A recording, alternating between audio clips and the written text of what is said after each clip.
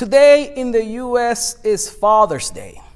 The first event in this country honoring only fathers was held on July 5, 1908, as a result of a tragedy in West Virginia. A mine had exploded and killed 362 men the previous December. A church in a nearby town held a special service in memory of the men who had lost their lives. However, this was a one-time commemoration and not an annual holiday. The next year, across the country, in the state of Washington, another unfortunate situation was a catalyst for the pursuit to establish an official day to honor fathers. Sonora Smart Dodd and her 5 siblings were raised by their father after their mother died in childbirth. Sonora thought fathers should be honored just as mothers were. On June 19, 1910, Father's Day became an official celebration across the state of Washington. The holiday slowly began to spread to other states. However, 62 more years passed before President Nixon signed a proclamation to make it a permanent federal holiday. The celebration of Father's Day may not resonate with everyone, but we should show appreciation to the fathers and father figures who have blessed our lives. For many, Father's Day is a day of celebration when children honor their fathers by giving gifts and spending time together. However, some may consider Father's Day to be a less joyous occasion if their fathers are absent from their lives or have a negative impact on their families. According to the National Center for Fathering, more than 20 million children live in a home without the physical presence of a father.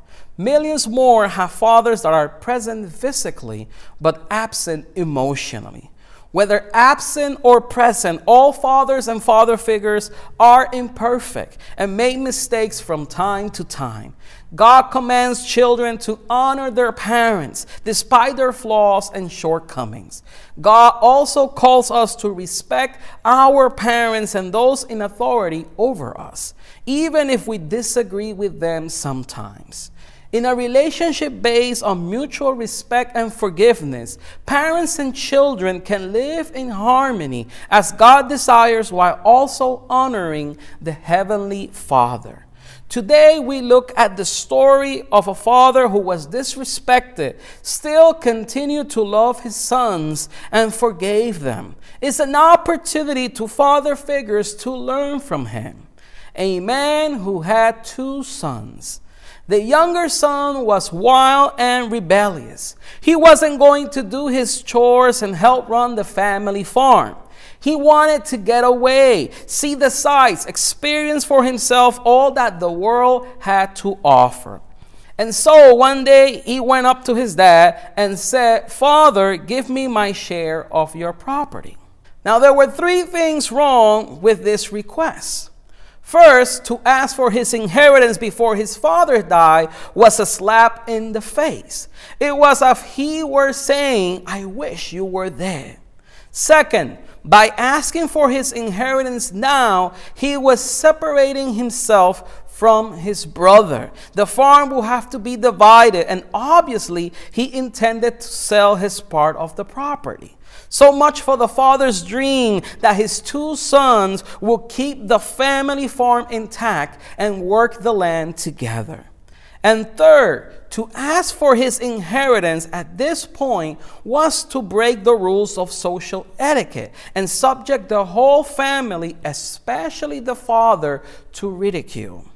Be that as it may, the younger son asked his father for his share of the property, and it was such an unusual request and so out of line, you would have thought that the father would have simply said no. Instead, the father did what the son asked. He divided his property between his 2 sons.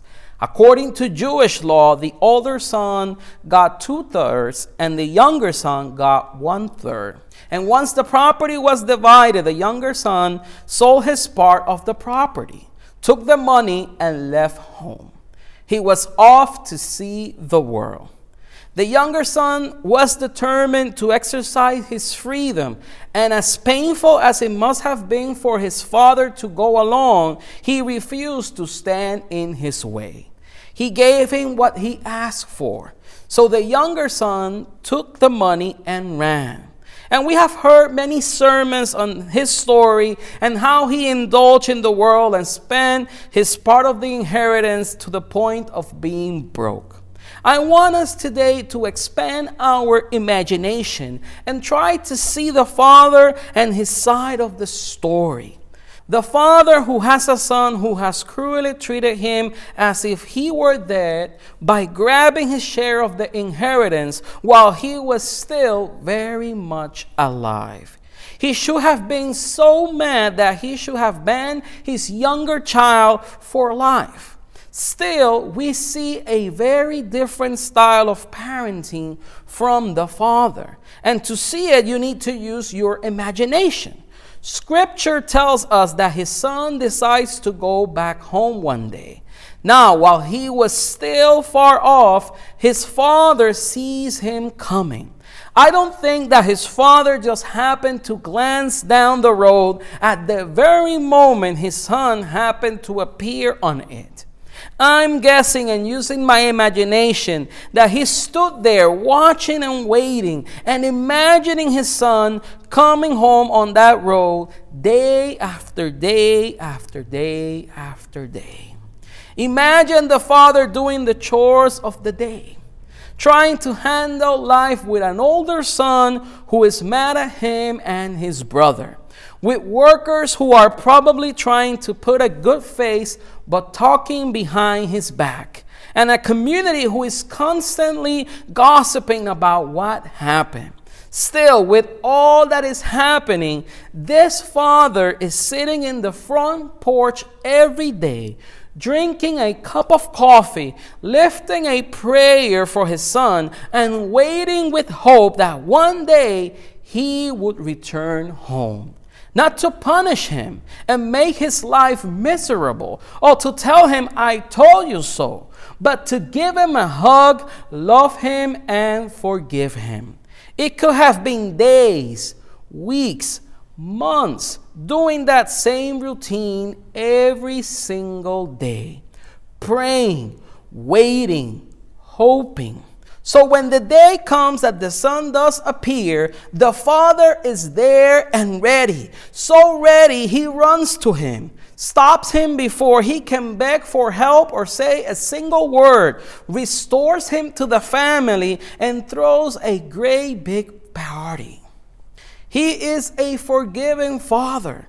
He pictures a family that is not broken, not bitter, not blaming.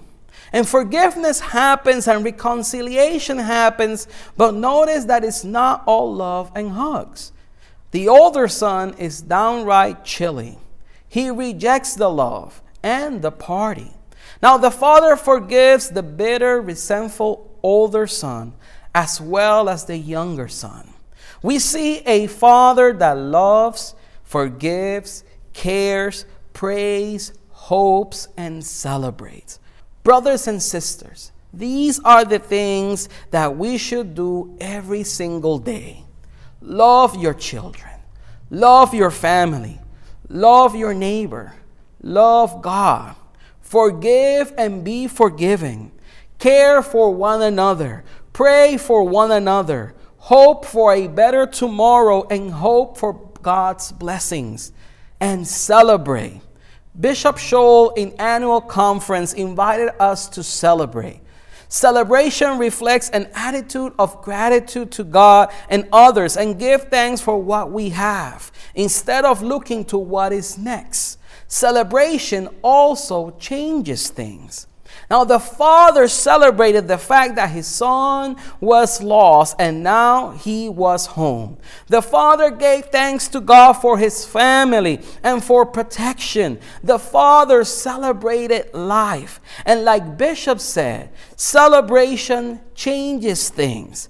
So celebrate today. Celebrate what God is doing in your life. Celebrate father figures. Celebrate that God has cared for you even in painful and difficult moments. And as we celebrate God's love to all his children today, let us follow the example of a father who loves. Let us remember and be encouraged that God loves all his children. I don't know where you are today in this story.